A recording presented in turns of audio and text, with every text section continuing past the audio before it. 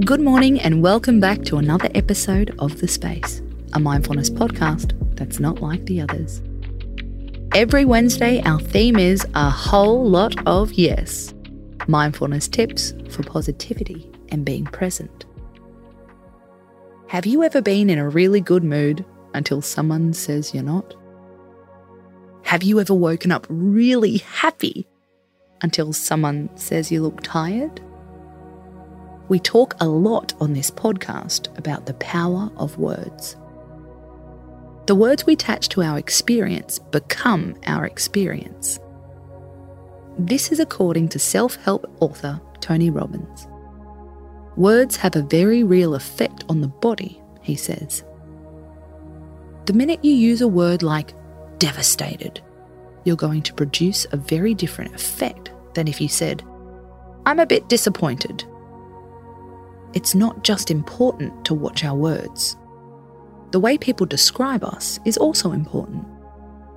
Tip 1. Watch out for this phrase. You must be ...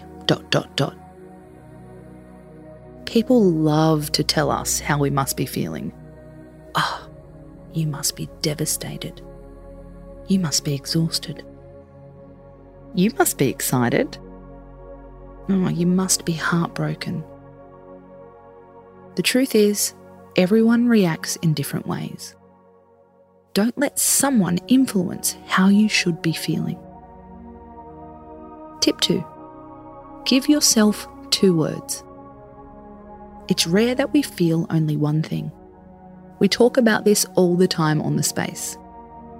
You can be nervous and relieved. You can be excited and scared. You can be tired and happy. If someone asks how you are, don't oversimplify your feelings. Tip 3. Constantly reassess. Our minds cling to words we repeat often. We're also creatures of habit.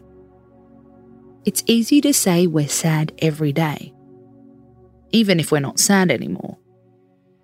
The moral of the story: it's great to talk about our feelings, but don't let someone else mislabel them. You know your mind.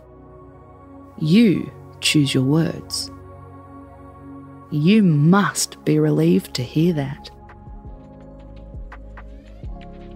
I'm Casey Donovan, and this is The Space.